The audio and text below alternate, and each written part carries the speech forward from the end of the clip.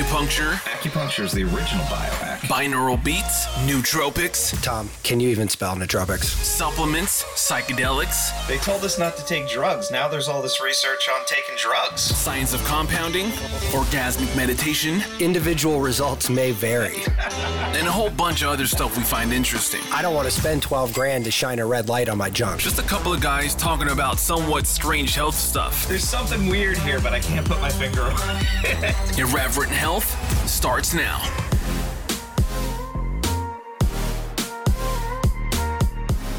Tom, what's up, man? How you doing? I'm doing great. How are you doing? I'm doing very good. Very good.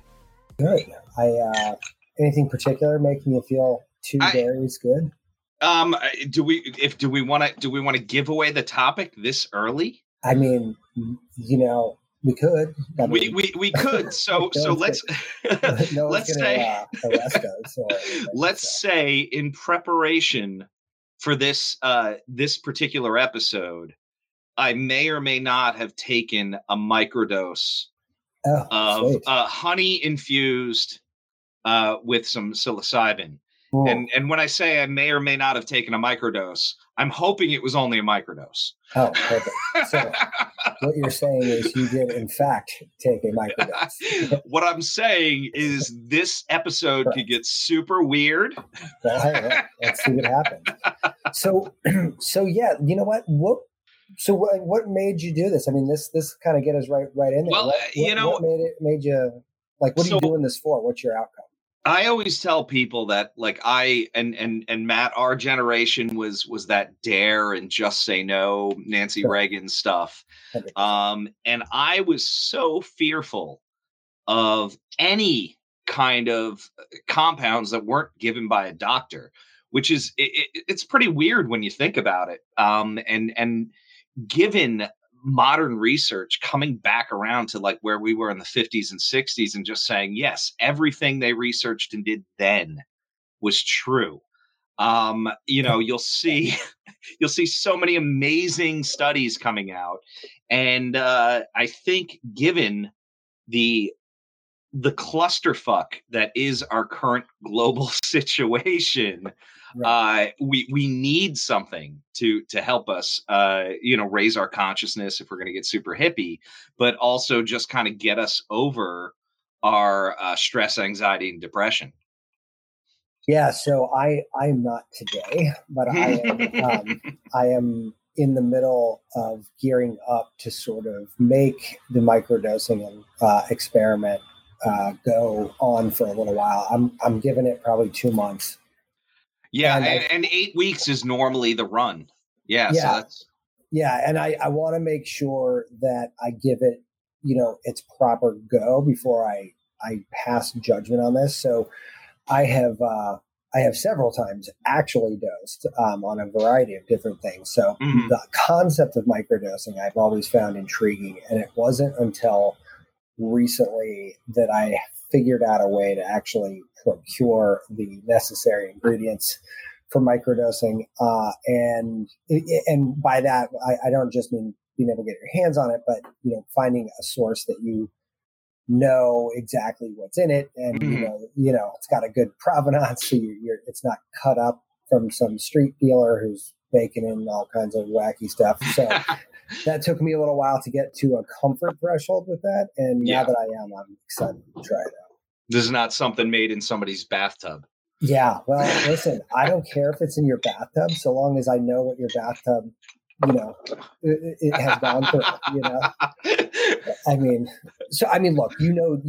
a lot of people like this as well. Like there's two types of people that are in this world, right? There's the scientist point of view where everything's sterile and labbed and, very well measured and very well observed. And then there's the other guys. Yeah. Well, having a lot of experience ruining experiments in chemistry lab in college, that it sometimes makes a little bit of a difference that somebody has better equipment or somebody has a cleaner technique or something like that. Certain ones, things that are coming right out of nature, I think certainly could be easier, safer, I should say. Well, I just talked to a friend of mine who's big into the New York City party scene. And there's a lot of drugs, just recreational drugs that happen through that circuit. And right now, he's telling me about all his friends that are dying from accidental overdoses of these opiates that they lace it with. Yeah. Fentanyl is the two people he knew who died. By the way, two people, one weekend, other sides of the country from one East Coast, one West Coast. Wow. And both died of fentanyl overdoses because they were taking club drugs that were, pumped up with fentanyl. So should we? Why? Those are the reasons those are the reasons why it takes me forever to find somebody to buy this crap. Yeah, and look, we're at this point where a little bit of knowledge is dangerous, but we have access to a lot. There's great websites, even Instagram pages that show different kind of pills and tell you what's in it. And for pretty cheap, people can go online and buy a reagent kit and actually test their drugs. So and they I'm know one of those for this reason, even though I'm like super confident that it wasn't like it's not bad, I'm still getting one of those reagents. Yeah. And like I'll just tip off anybody that happens to listen to this. We roll with a crew that is pretty pro consciousness expansion, I guess we could call it. Yep. And some of them are much deeper down this rabbit hole than we are. Yeah, they also solved problem one though, and I think that's provenance of your ingredients. Yes. So we don't. I mean, we're not here to talk about the people doing it wrong. I think we all know people like that. What we're here to talk about is the people doing it right, and so I think it's a good place to start the conversation by telling people to do. What do they say? An ounce of prevention is worth a pound of cure here. Sure. There is a lot of good stuff, sage advice rather, that can come out of being real detailed about how you get this. But once you got it, what do we do with it? Why are you microdosing? What do you? Yeah, I didn't have an unlimited source. This was gifted to me. And psilocybin comes from a variety of different mushrooms. There might be a couple other sources out there too, but it's mostly in that fungi family. Mm-hmm. And part of the reason I'm doing it is because of its increased neurological connections, right? So the idea that your brain can remap itself within a series of microdosing and possibly a few regular size doses to make new neural connections that can help you everything from problem solving to creativity to critical thinking. And I think, if we look at how it kind of reemerged into this biohacking kind of arena, people are doing it for performance enhancement. And, Silicon Valley is really where I think it re-exploded. Yeah, I don't think we'd have any Apple products, any Google products without a fair dose of microdosing. Yeah, man. I don't know if you've seen it. I forgot what it was called. What a long, strange trip it's been, or something like that. Yeah. I've not seen it. It's a great show, and the biggest and the brightest have all credited a lot of their ability to tripping, and mainly on psychedelics. I know we mentioned fentanyl. That's an opiate. That is that should only be used in hospitals, is what I would say with that one. For sure. I mean, yeah, absolutely. But going back to your neuron connections for a second, have you seen the study? And I am going to kick myself when I remember where this was. But they actually had, those sphere charts that they map neuronal loci on it around the perimeter, and then they draw connections between those loci. Yeah. So that in a placebo group was like a fraction, and I can't remember what it was, but the chart had like 4 or 5 lines on it, and then you look over at the one with psilocybin, and it was like the whole thing was big ball of yarn. It was just blah blah blah, everywhere. And I was like completely amazed by that. And then so I kept going down the rabbit hole, and this was probably a year ago at this point, right? And found out that one theory that they had was that the reason we actually sheared off the evolutionary chain was because we actually got a population that ate psilocybin that actually literally built up their brains. And through the evolutionary process, that's forward, we become humans versus bonobos. Yeah, that's all Terence McKenna's theory of the stoned ape. Ooh. And there's some great artwork on that. Yeah. You know, but yeah, I mean, it's fascinating where you look at this possibility of us trying to be omnivores and trying to survive and figuring out what we could and couldn't eat. And yes, sure, maybe Ted's over there eating the wrong kind of mushroom and he croaks. Right. And then somebody else is over there and they're like, this is fucking amazing. Yeah, don't eat that one. Don't eat that one. Bob didn't make it past the edge of the rock. No. Yeah. It's such a fascinating theory how we became to, because I think we've said it before. We're just giant apes. Yeah. And something happened with our consciousness. Something flipped a switch somewhere along that evolutionary chart. And what it's also funny, I mean, and you and I think we've said these words to each other 100,000 times, that, in the self-optimization sort of category, data is so fascinating. Yeah. Because it's just we are just a giant test tube, like we're a chemistry set. We are. Yeah. It's awesome to think about. So for me, I'm actually curious. I'm going to go down the LSD route, not the psilocybin route. I would like to do the psilocybin, but that's not where I'm going to start. I gotcha. And we have a mutual friend that we know through our circle. When I asked him, and this man has done extensive research in psychedelics, both through personal use and owning a company that is using psychedelics for sleep research. And I think we should leave it that vague. Yeah. When I asked him, where should I start? Right next to me when do I just smoke DMT? And he's like, no, don't start with that one. No, don't do that. I want to get to that. And I want to get to DMT in a second because I'm very fascinated by this compound. But but I think that now LSD is what did they call it? Serotogenetic. It's serotonin, or serotonin, right? Yeah. And isn't psilocybin's in the same thing, right?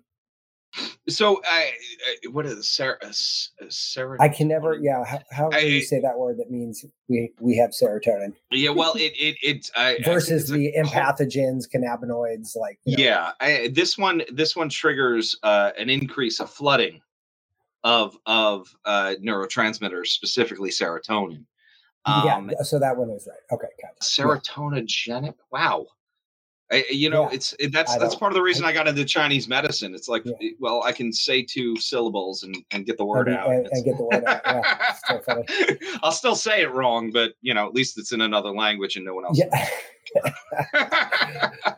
But so these things flood you in a recreational dose. Right? Yeah. So in a micro dose, though, it basically and what so the story I've gotten, and I'm dying to know if this is true, was that this sort of lowers your inhibition to the point that your creative pathways start to actually just kind of fire a lot more uninhibited. You're not fucked up, but you're just firing on better cylinders. Yeah, that's the theory. And it's funny because I saw one study that talked about microdosing and said that's all placebo. But then we mentioned, and I actually saw that chart you were talking about with the psilocybin as graffiti on a wall, which was super cool. Sweet.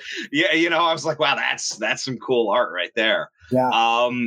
So clearly it can't all be in our head, even though any psychonaut, anybody that is well seasoned, knows that set and setting are probably the 2 biggest things about when you trip. Right. But within that, when we're talking specifically for performance enhancement at these micro doses, how much of it is in our head? How much of it is actually happening? Right. But, you and I are both huge placebo effect people. Listen, man, play it up. I think, up. Listen, quite honestly, if it is related to placebo, then sign me up, man. You know what? Honestly, I'm just upset we're doing this without me having my tie-dye onesie that I ordered from China because I figured it was apropos. Right. That's funny. Yeah, and psilocybin, therapeutically, is going to be going in a different direction than LSD is. Yeah, absolutely. Absolutely. And, that's another interesting thing, right? We're seeing things like ketamine, which has never been illegal. It's by prescription only used for as an anesthesia, becoming to the forefront with a lot of these psychedelic companies that are doing counseling with it, right?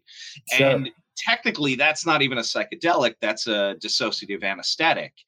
But it mimics that and mimics the trips. And I know I mentioned float tanks and things like that. And our boy John Lilly, the psychologist that invented all this, was very into ketamine. And perhaps he got that inspiration from there. It's interesting to see MDMA now going through what its final studies on whether or not it can be FDA approved, which will move that out of a Category 1 drug as well. Yeah, that's also dissociative, isn't it? I almost think that's an amphetamine. Interesting. Yeah, I get a little bit. Yeah, I'm gonna have to look that up. I'm kidding. Now, this is the nerdy stuff of it that I actually get caught up on. That. Do we need somebody sitting here like Googling shit for us? Yeah, I know. Like maybe fact checking. We might have to. I'm not really 100% sure, but so MDMA is one that I have a fair amount of. Oh yeah, MDMA is an amphetamine family. Interesting. Well, I'll tell you what. I never used MDMA for therapeutic reasons, right? This is very clearly recreational. But here's what I will say about it. And I also didn't have, by the way, that sort of Hollywood reaction to MDMA where, you're petting everybody and running around like I wasn't, I didn't have that either. But you know what? Even with LSD and shrooms, like I never, right here, I said shrooms, I feel like I'm in college right now. You start talking about this too long, and it's all of a sudden I'm at a rate. You're having flashbacks. 1996, yeah. But what I did like about MD, what I do love about taking all three of those substances with a fair degree of experience is that they are at their highest, like recreational levels.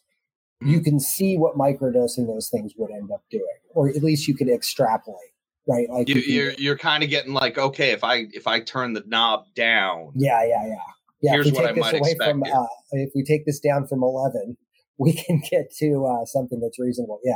But I will tell you, I find the therapy aspect of MDMA so fascinating. Oh, because you're taking people that had treatment-resistant PTSD and basically taking it away instantly. Well, not instantly, but after one or two sessions, or two sessions, and it's like gone. Can you even imagine what it must be like to be tortured with this affliction, and then all of a sudden you're just like one day it's gone? I mean, I can't imagine how incredibly amazing that must be. And if we look at statistics, like every 22 seconds a vet kills themselves, right, and they're having these life-changing results after one or two therapy-assisted MDMA sessions. It is just mind-blowing. Yeah, and it's crazy because so then you get into a conversation, right? It's funny. We're recording this the week, states like Texas basically, just outlaw abortions until is it rolling in the other direction. We're rolling backwards in time. But at the same time, you've got the other, like this sort of stuff happening.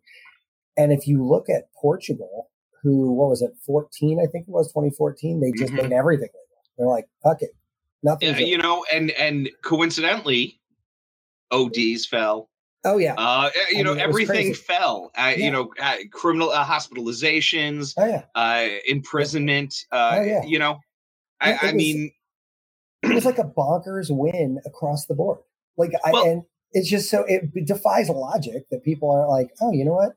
It's not a terrible idea.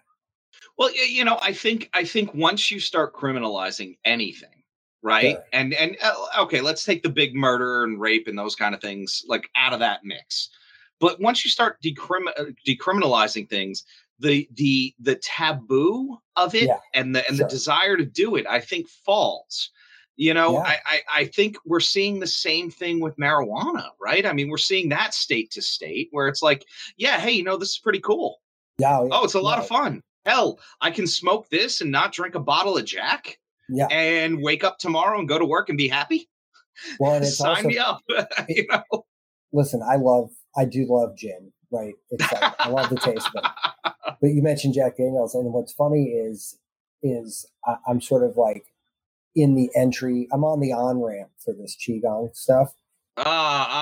He's got you going, huh? And so what I'm learning as I'm kind of diving in here is that alcohol has a very, very heavy correlation with the liver meridian. Oh yes, yes.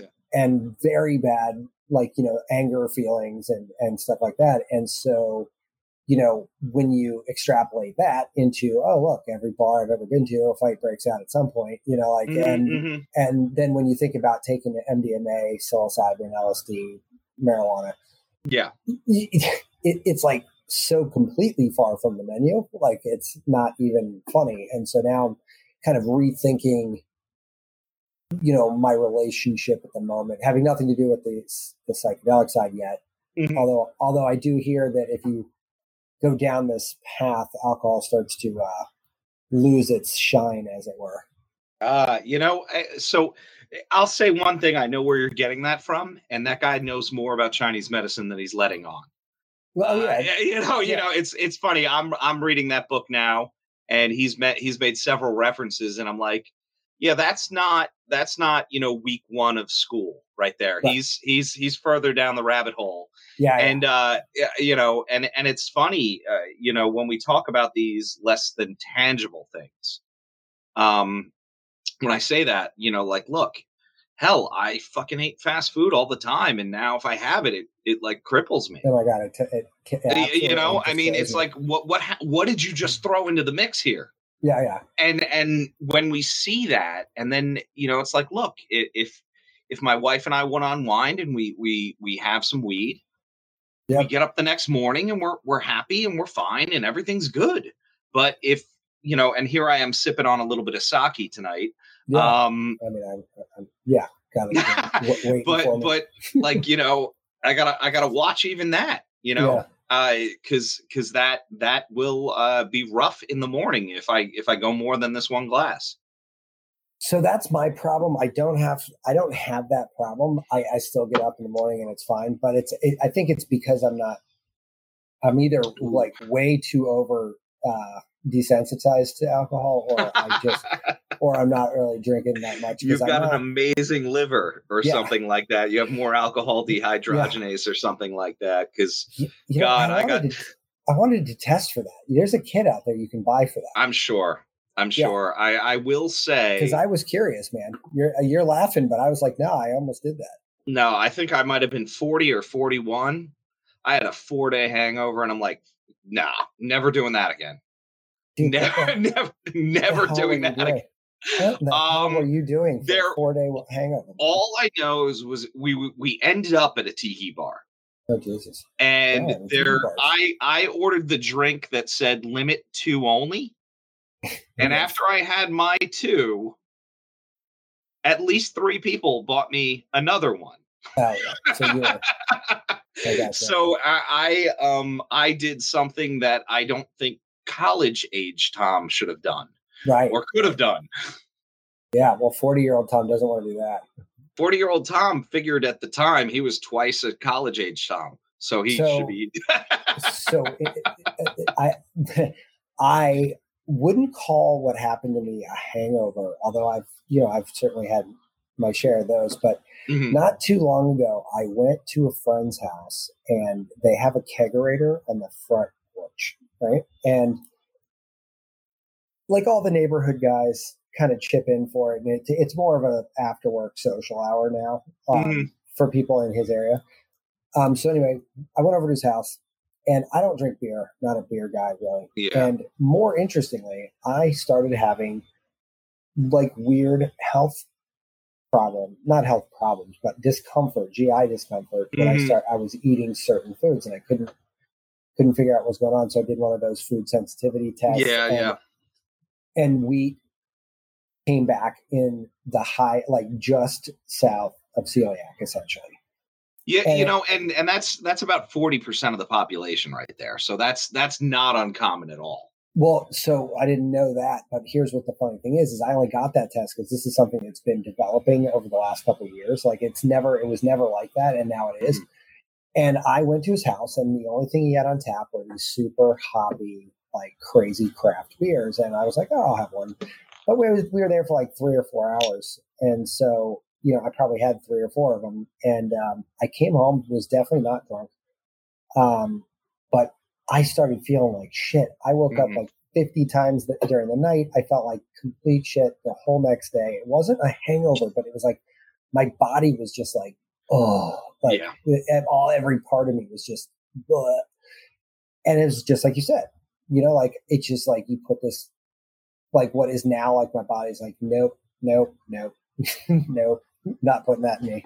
So since we're talking about psychedelics, I'll wrap beer back into that. How does that sound? Yeah. So there is a book, and I back in the day when I used to do gluten, I did a lot of home brewing, right? So I bought a book called Sacred and Highly Intoxicating Beers or something like that, and hops were you can blame the Catholic Church for hops. Hops are a depressant. Beer used to be made with all sorts of things like yarrow root, which is kind of a stimulant, and all these other compounds where like people were literally getting smashed and fucking and burning down towns and having a hell of a time. And the Catholic Church in Germany is like, nope. Fuck you. You're putting a sedative in the beer. That's pretty funny. So if we even look at, and I don't know the German word for it, but there's a German word for like beer purity, which Germans got to back off on this purity shit. But basically it's got to be water, hops, and a malt. And that's it in German beer in a specific, like this is the rule. And it comes from the Catholic Church imposing like, hey, you guys can't go around fornicating and burning shit down anymore. Wow. Yeah, it's called Reinheistergott. Yes. That one rolls off the tongue. I'm like, I don't even know if I'm saying that right, but it's probably, it sounds better than I would do. What the hell is it? Yeah, I've never heard of this. That's hilarious. Yeah. Okay. But I mean, like they give you recipes in this book. It's like, oh, that's going to get you high. Wow. Yeah. That's not even like. That's funny. So back to your thing. Like, how long are you doing this? Is it just today? Or are you going to do it 10 times? I took the last little bit before this show. Okay. I have read. So you've been doing it. If this is, I didn't have that much of it. So I probably had about 4 or 5 doses worth. Got it. Okay. And certainly, I mean, we both have kids. We both kind of, are trying to shelter them a little bit with this. So I waited until my wife and kids were out of town, and I took a little, and then I took a little more, and then I took a little more just to see how strong it was. And I felt good, but it was not super quantifiable right there. It was like, I'm feeling a little brighter in my head, like less fog, less that. And I went, okay, maybe that's it. Or maybe, my intention going into this was to have some cognitive benefit, and I placeboed myself into it. Yeah. I mean, that's definitely possible. Definitely. So this was what was left in the jar. Got it. What's weird for me, and these compounds in particular, is when I do something, drink, smoke, ingest, whatever it is, I don't just like turn around and it's like there. Like I have a very, very, very gradual onset for pretty much everything that happens to me. Even when I go to the dentist, it takes forever for my face to get numb. Like it's just like I process these drugs. I don't know. You might have a really healthy liver, man. And it is really, really weird because all of a sudden you look up and you're like, I think I might be tripping. I'm not. Because it's so like reality disappears so slowly that it's almost imperceivable. Well, we mentioned smoking DMT, and that's part of the reason that intrigues me. It's like, look, man, I don't want to have a 12-hour trip. Yeah, and DMT is like, we're going to slam you through lifetimes in 15 minutes. Right. And I'm pretty green with all this, but like, I'm like, look, if I'm going to have ego death, let's have it 1,000 times in 10 minutes. Let's get this over with. Let me meet all my demons at once and get this done.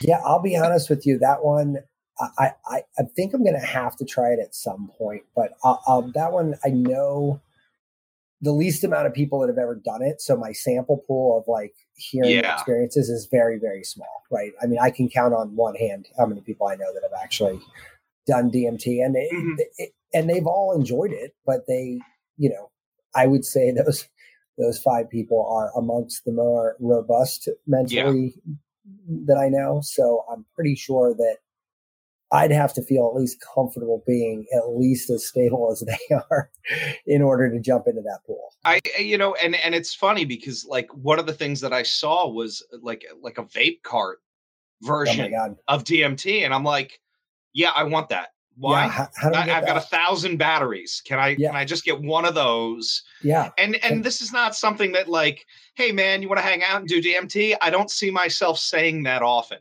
Right. This is not. So here's my question: do you know anyone who's played with one of those? Because like, can you really get that same experience from?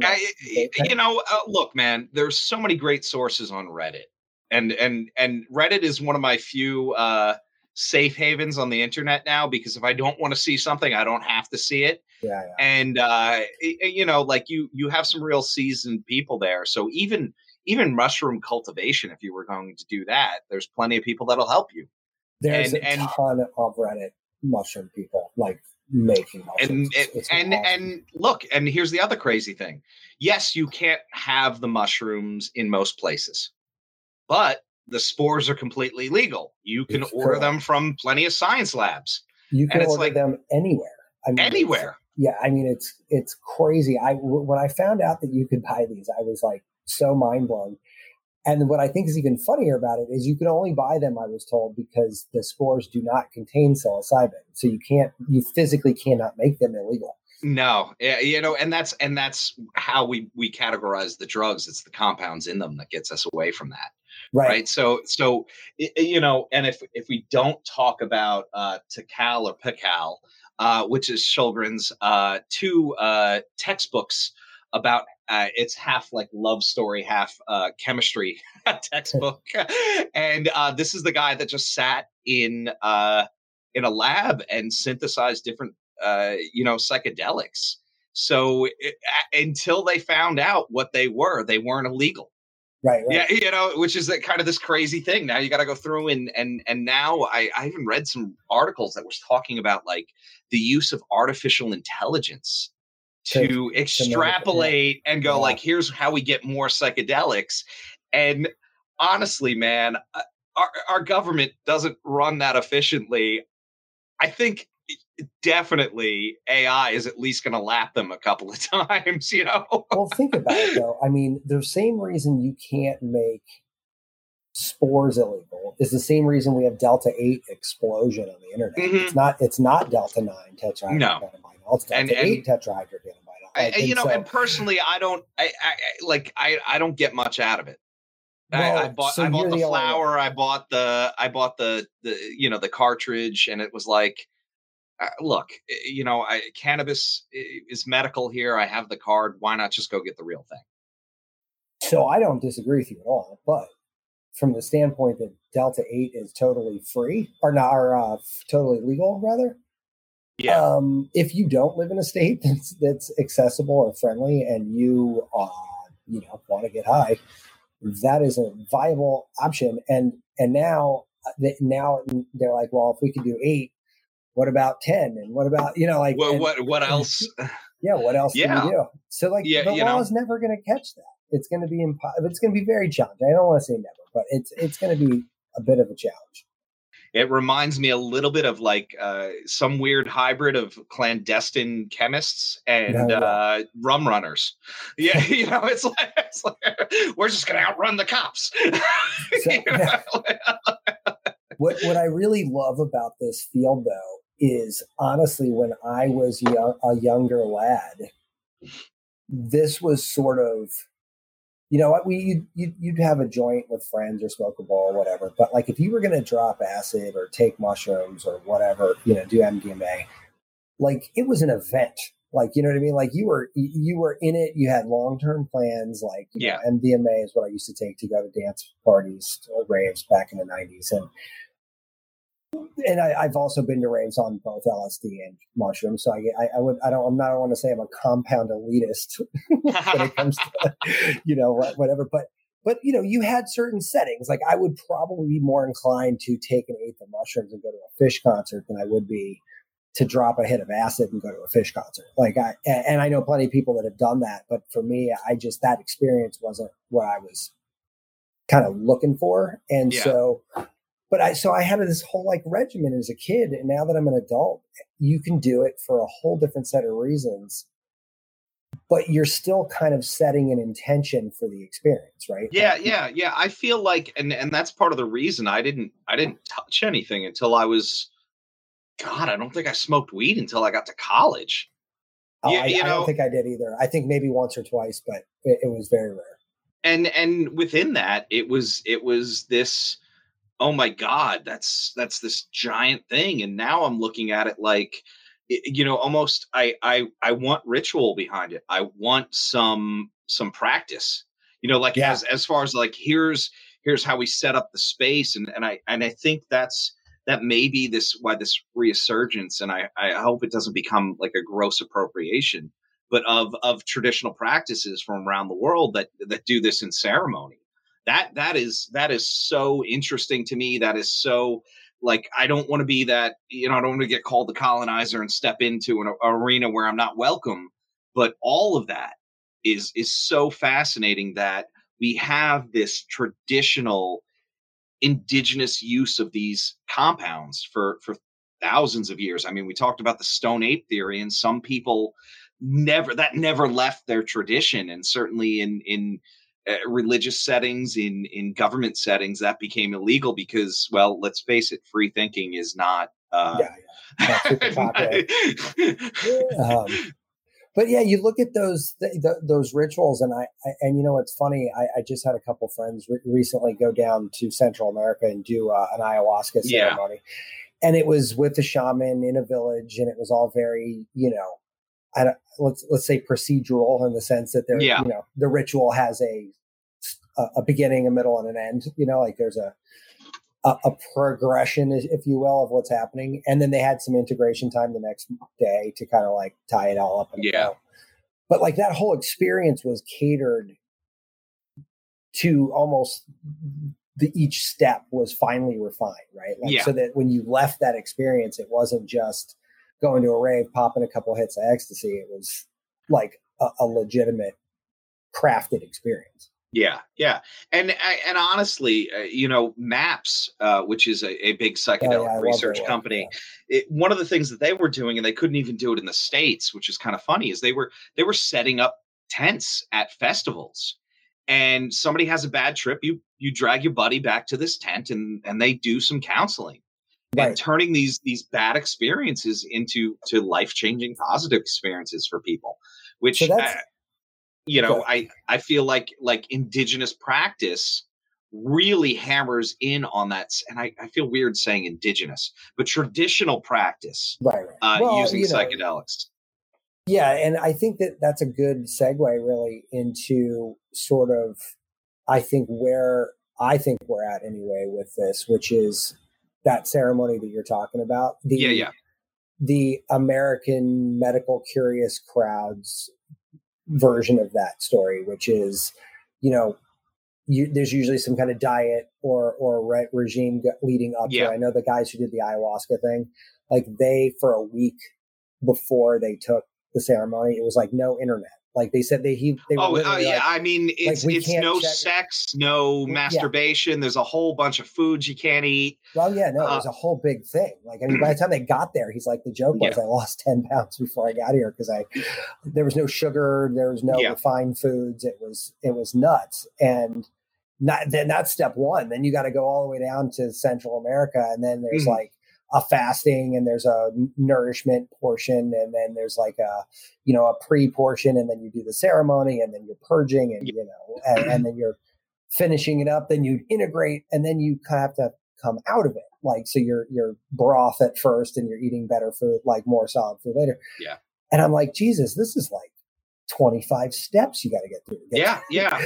This is not just like, oh, here's a pill, have fun, see you. Well, and I think within that, like, there's a couple of things that at least, and I will say, I've done so much fucking research on this, and I'm such like let me see if I can dip a toe. I don't dive right in. Yeah. But with ayahuasca, right? So you have in a lot of these, especially South American practices, a lot of them there's a relationship to that herb, that plant. So Aya is this goddess, right? It's this mothering kind of goddess. And if you don't come at her correct, she either does one of two things. She won't work with you at all, and you could drink that all night and you won't get high, or she's going to show you everything and you're going to have a horrible time. And I know there's a couple of shaman in Baltimore that I'm acquaintances with, who have told me that. And to the point where one of them actually apologized to Aya because she happened to be in the room that we were in. And he said something that might have been construed as negative towards her. Wow. And that reverence is really key to a lot of this. So forget about all the compounds for 2 seconds. I mean, isn't the respect for this kind of make you not be as apprehensive about it? Like, if I was a lawyer, for example, or a cop, and I'm trying to craft a law against something, like, yeah, you could be an asshole with anything, but like, if you've got a group of people that sort of like brought this around and they're doing what you just said, I mean, this is the exact opposite of disrespect. Oh, absolutely. And when you start talking about religious freedom, that's why in a lot of places there are ayahuasca churches, right? That's why Native Americans have some peyote places. And I'm mixed with peyote only because that is really slow growing. And I don't think anybody should be using that. Try San Pedro if you're going to. It's not the same compound, but it's close. Got it.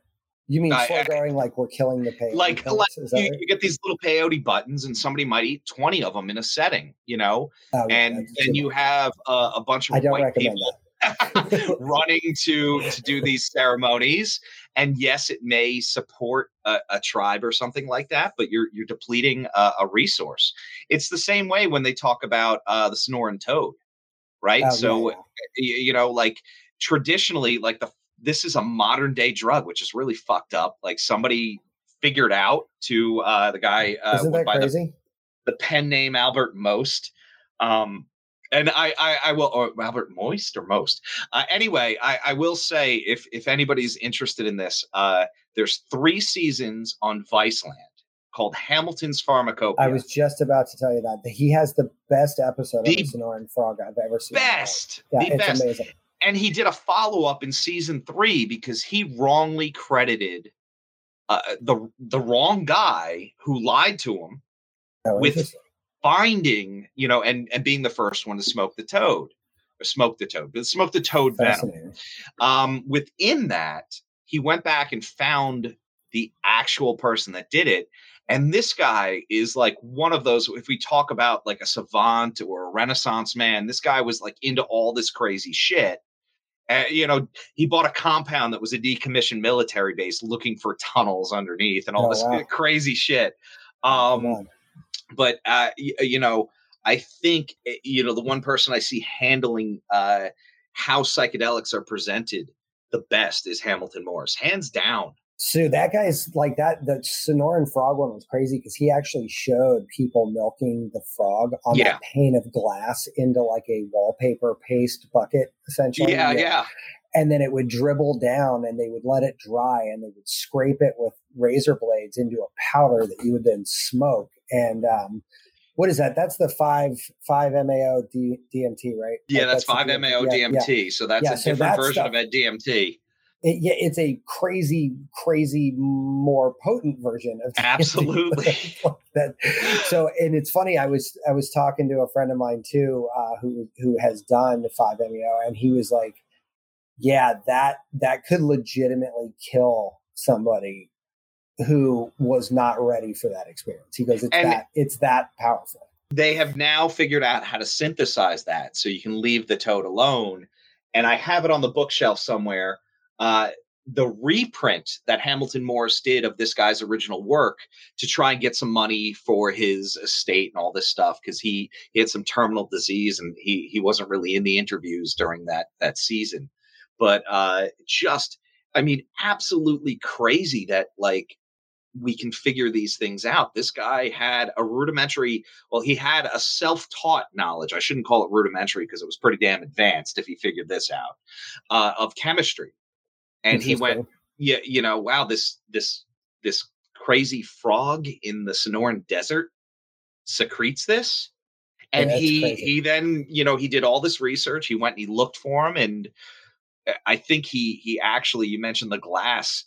Originally, he squirted it onto like his 70s van windshield. Oh, that's so funny. That's so funny. Yeah, it's crazy. It's a super low tech.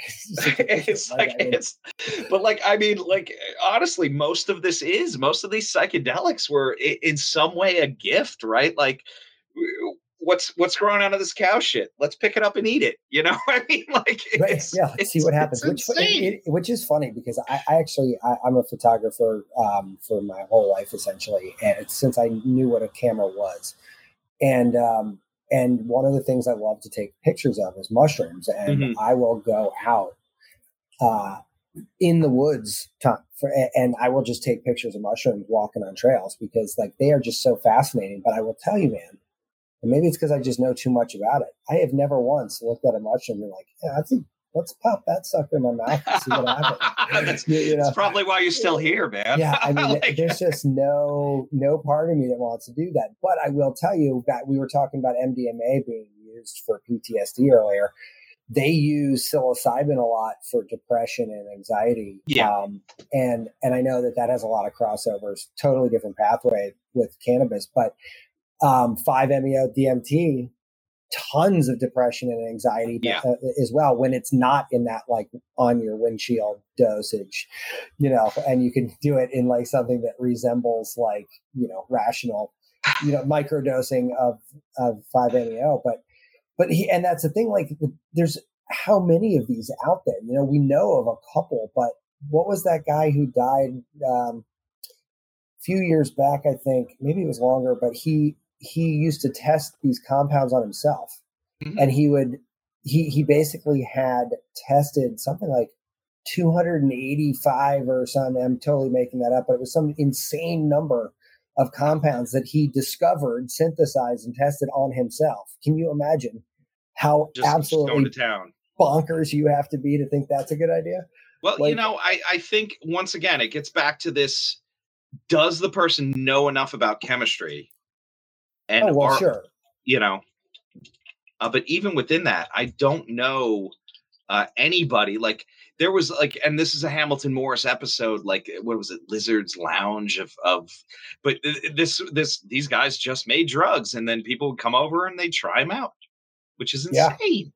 Insane. And that is what I think is crazy. And God, what was that guy's name? He did a bunch of stuff though, I think, and he was it was a crazy bad story because I think the military kind of got in there and kind of tried to be shifty with it, and I think he ended up open sourcing his notebook essentially, and just saying, you know what, fuck you, I'm giving it away to everybody, and just kind of let Pandora out of the box. And I should definitely know this guy's name. Anyway, what's fascinating about that stuff, though, is I think as we evolve through this, what we're seeing is a lot more of these things coming in. I mean, any idiot can do ketamine or THC or whatever, but 5-MeO DMT is a lot more niche. It's crazy. It is absolutely crazy. Yeah. And so anyway, I am very excited to hear that you're doing that. I actually did not know that before we started tonight, even though I knew we were talking about this. I did not. Well, when we picked the topic, I was like, yeah, let's that works. let's stay on theme. I got an idea. Yeah. So when I am doing this, and I'm actually in the middle of planning my first official integration ceremony of my own, which is going to be not plant-based, I believe. So I believe it'll be a combination of LSD and psilocybin. Wow. It is not what you would call a hero's dose, which I have absolutely no desire to do.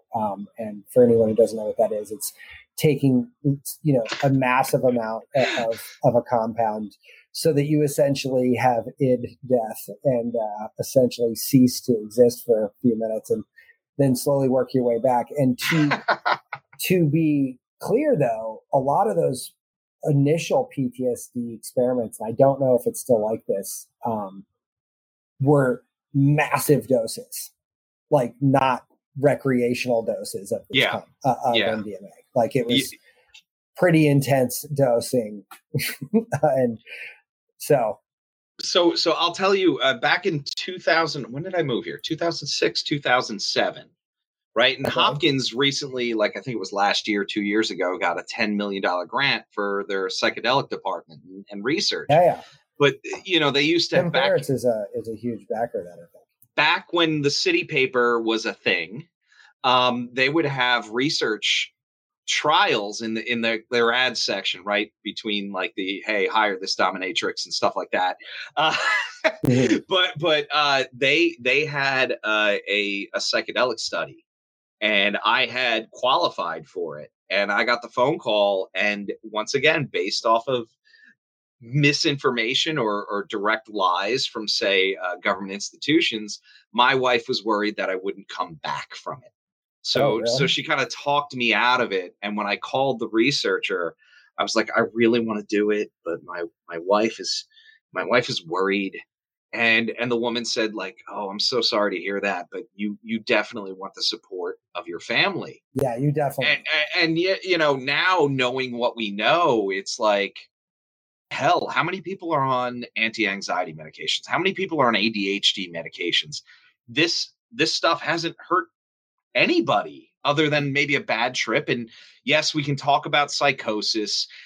Psychosis normally happens when you're in your early 20s or teens, and it's a pre-existing condition that psychedelics can bring out. But when we're talking about this realm of psychedelics, no one has directly died of an overdose. So, I mean, that's another feather in its cap, and not to get too pseudo spiritual, but like, there's people that say these are gifts from God and we should use them as such. Yeah. And it's funny because I hear people all the time that say, oh, I had a bad trip, so I can't do that. And maybe I just haven't had a bad trip yet, but I'll be honest with you. Not only have I never had a bad trip, but I've never even been close. Like, wow. I mean, I'm talking nowhere in the ballpark. Like, and so for me, I accredit that to what I think is important for people to understand who've never done it. Set and setting, you talked about that earlier, but set and setting, and for me anyway, intention are the two things that I draw straight lines from there to the reality that I never had a bad trip, because every single time I've ever played with this stuff, it's been in a setting that is friendly, warm, inviting. It's either been at a party, a concert, a dance club. I mean, something like, just super fun. One time when the Star Wars came out in the theaters, we all took acid and went. And when we came out, it was snowing, and our designated driver was driving us home, and we're in his truck, and the snowflakes hitting the windshield looked just like the opening credits of Star Wars. And we were oh my God, that's amazing. Yeah, what is going on? But see, how do you have a bad trip in that environment, right? Like it was fun. I was with friends. I was happy. Yeah. And my intention was to trip and go see Star Wars. Like, it was about as friendly of an intention as you can get. You're not going to have a bad time with that intention. No, not at all. And then when I get, as an adult, I'm obviously my things have changed. But when I'm going into this thing that I'm putting together now, my intention is to basically learn about me. Yeah. And so things that come up, I'm not going to be scared about. I'm going to be like, oh, well, we're here on a journey to explore me. And here's what's next. Let's pull this thing apart for a minute. It's funny you mentioned that. I was on the TikTok the other day. On the TikTok. The TikTok, and some Native American came up, and it's him sitting there, and it looks like he's around a fire, and the caption says, when white people are having a bad trip. And the guy just yells at him. He's like, "You're not having a bad trip. Those are your ancestors. They're just assholes." It's like, yeah, there's probably quite a bit of that, for people that have a bad time. It's something from their past. And God, man, we can get into some weird conversations about, genetics passing on certain imprints. But you could definitely get a little crazy, but not even in the woo-woo realm. I mean, I think that's part of the thing too. I keep an open mind, and it's funny. Did you ever watch Ted Lasso?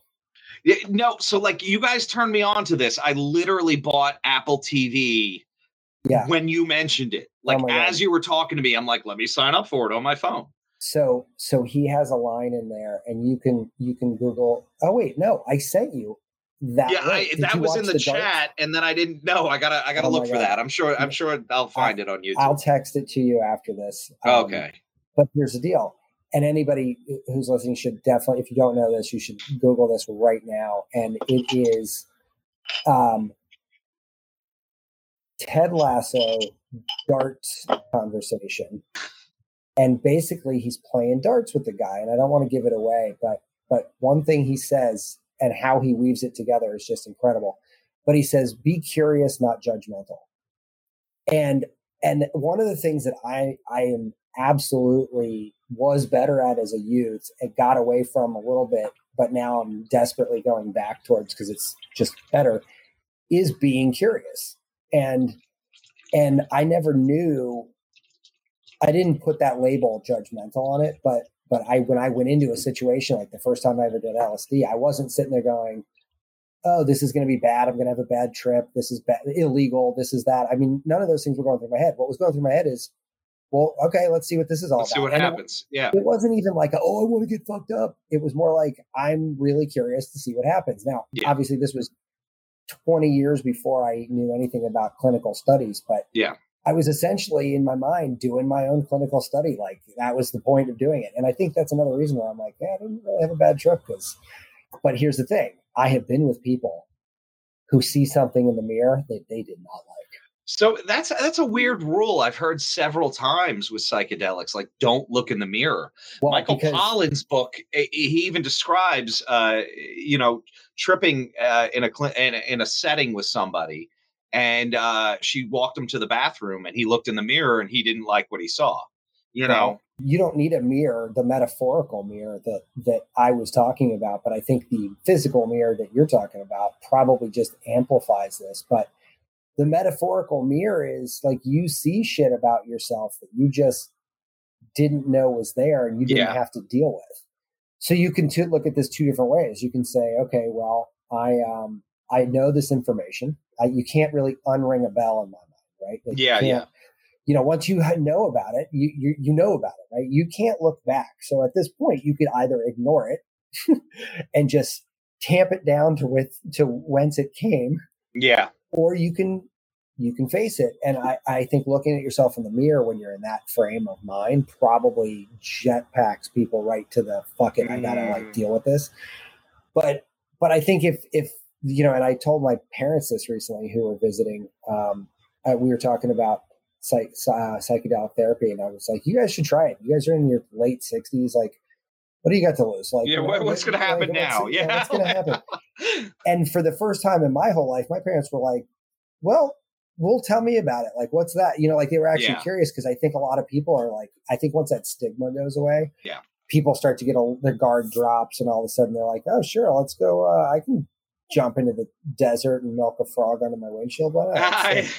It's a crazy leap, but why not? Yeah. So do you have anything else on your roadmap? Like, are you going to do this experiment again? Let me once again, I need to either find a source or grow them myself. And I'm not going to start incriminating myself right now, but let's see how it unfolds. It's certainly something that the initial steps into this arena were pleasant, and I think I noticed something. Sure.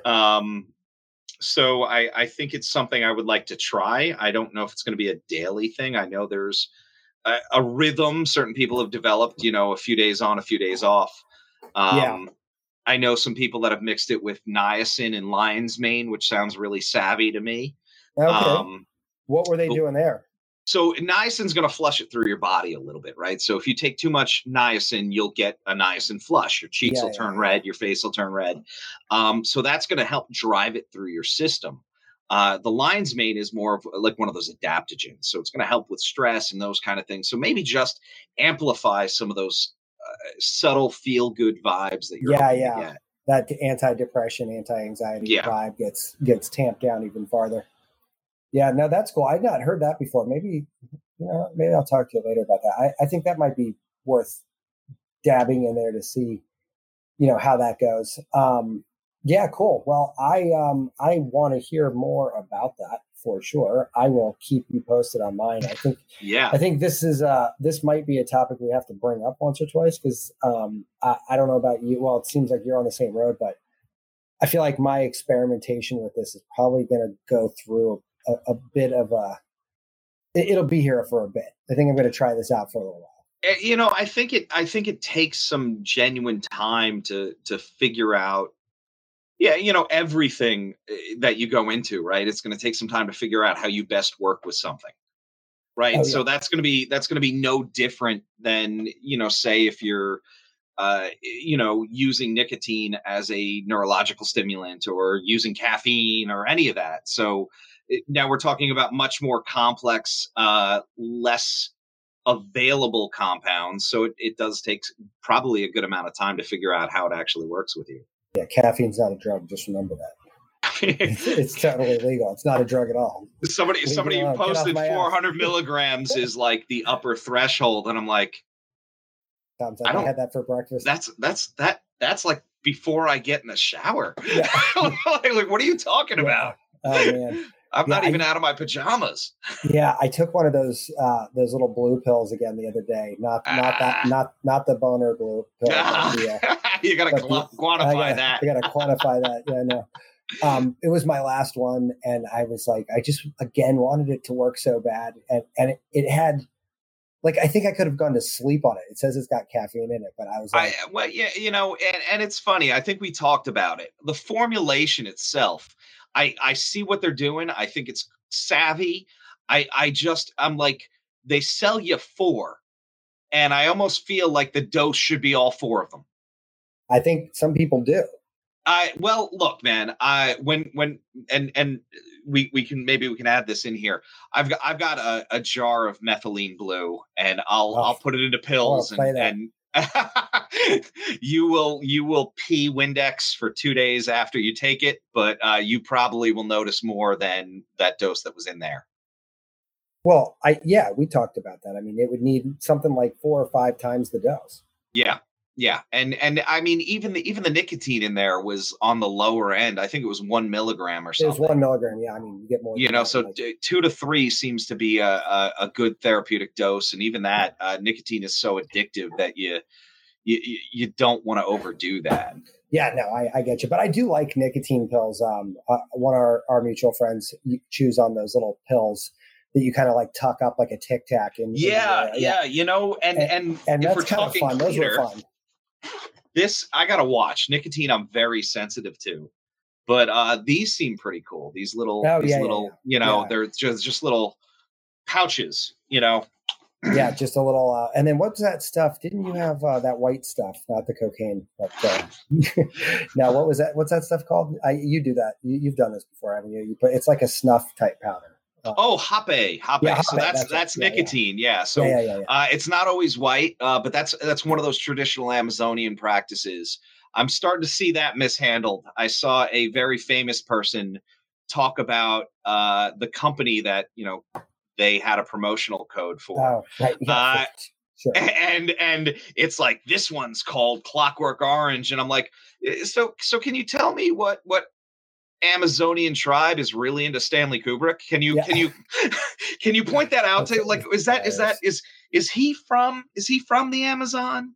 How does that, really funny. And it's like, and that's where I get upset, where we mishandle these things. Yeah. Well, listen, I don't like it, but here's the thing. I also have a very low threshold for surprise when it comes to people abusing things, because I feel like we're just idiots. Like, we just like, oh, look, if this is good, then this is better. And like, the funny thing about psychedelics, and we can kind of, I mean, I'll wrap up my rant on this, but taking 100 mics of LSD is a not just a different experience than taking 200 mics, but it's almost like a different compound together, and it's just not the same thing at all, right? And so dosing is incredibly important in this arena, right? Like, so anyway, so what are you getting into next? Like, what are you playing with right now? What are you? Oh man, so I'm doing research. I think I mentioned that I'm tentatively looking to open a second practice. Oh yeah, and I want to change around some things. I like the setup I have, but I want to start playing with the mind. And it's interesting that we're doing this psychedelic kind of topic tonight, because there's all of these ways to get into a what we call non-ordinary state of consciousness, right? So NOSC. And there's a lot of ways to do that without taking drugs. So what I think the next place might have more of is ways to do that. How can we do that in a controlled setting where people can dip a toe, and if they don't like it, hey, I'm just not going to look at this light, or hey, I stopped doing that breathing, or like we can turn it off in a very safe environment. So that's on the back back end there. We were talking about holotropic breathing at one point pretty intensely, and like that's a really fun thing to do. Yeah, and that's Groff and the amount of training and research that goes into that. That's like another degree I'd have to earn. Right. And certainly there's people doing that in a, what we'll call like a light version of holotropic breathing. But I'm kind of like you with this. If I'm in, I'm all in. Yeah, so it's I don't want to do it halfway. I don't want to be told that there's a better way when I'm halfway through the training or something, But you're going to have to embrace that a little bit, because some of the things are tried and true, but a lot of the stuff is evolving at such a mind-bending pace. Like, almost by the time you've read the Reddit thread, it's already out of date. You're like, it's like somebody's found a better way to do it. Damn it.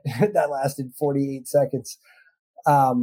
So yeah, I'm kind of boring right now. I'm in the planning stages for my little integration session. So that's awesome though. And I'm trying to isolate some higher quality LSD to get some microdosing going. It's just taken me longer than I wanted to kind of get to the starting line, which is, I think that's like a life lesson, right? Everything will take 4 times longer than you actually think. I'm wondering, look, can we just find like a Hopkins chem student? Yeah. Just be like, you want to make a little money on the side? Yeah. Look, you're going to be in the lab 8 hours a day anyway. Making LSD anyway. You might as well just, that's so funny. Yeah. No. Let me see your report card first. That's hilarious. We glossed over this, but before I take off, I wanted to kind of loop back on our grading of it. And unfortunately... Oh, yeah, we did. Unfortunately, I feel like this is one of those things for me, and I think it might be time to sort of come up with, I don't want to overcomplicate our lives, but some of these topics we talk about are a little harder to put onto a scale. And I know academically we made the scale to sort of level the playing field for this exact circumstance, like where you've got so potential for positive effect for me in this one is pinned so far into the 5 category that it's like kind of needs its own, I get you, but at the same time, somebody could have a very bad time. Somebody could considerably become paranoid or have some kind of psychosis develop from it too. So I'm with you. I think if you're mentally sound and it doesn't, like you're out of that age where you have a developing brain, and hell, you're losing brain cells anyway. Then you're on that 5.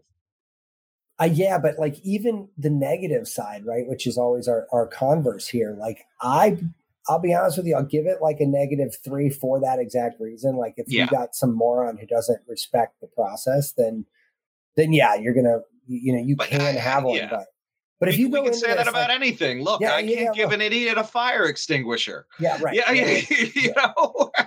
Look, this keeps fires from happening. They'll fucking stick it up their nose and pull the trigger. Yeah, or burn your house down with a fire extinguisher somehow. Yeah. But like, it would be very hard. Like, I mean, this is the thing. Like, I mean, if you give somebody who's going to abuse alcohol a bottle of Jack Daniels, they're going to open the bottle the same way I would, but they're going to probably have a different night than I'm going to have, right? Oh, so, they're not going to pour a glass. And so for me, like, that's why I'm like, my gut actually says, fuck it, no, -5. Like, there's almost no chance, but I know that's kind of crazy for anything, so that's why I dialed it back. But I mean, when it goes to the other ones, though, about amount of research and cost, I mean, also hard pins at 5 all over it's like I can't even. I've read, I don't even know how many articles on this stuff and done it so many times, I can't even tell you. And I just I don't know. The unfortunate problem for me, ease of acquisition has been a hard -5. So this and that's more regulation based, right? These are Schedule I drugs in most cases. So that's the thing that's making it hard. We joked about somebody making it in their bathtub.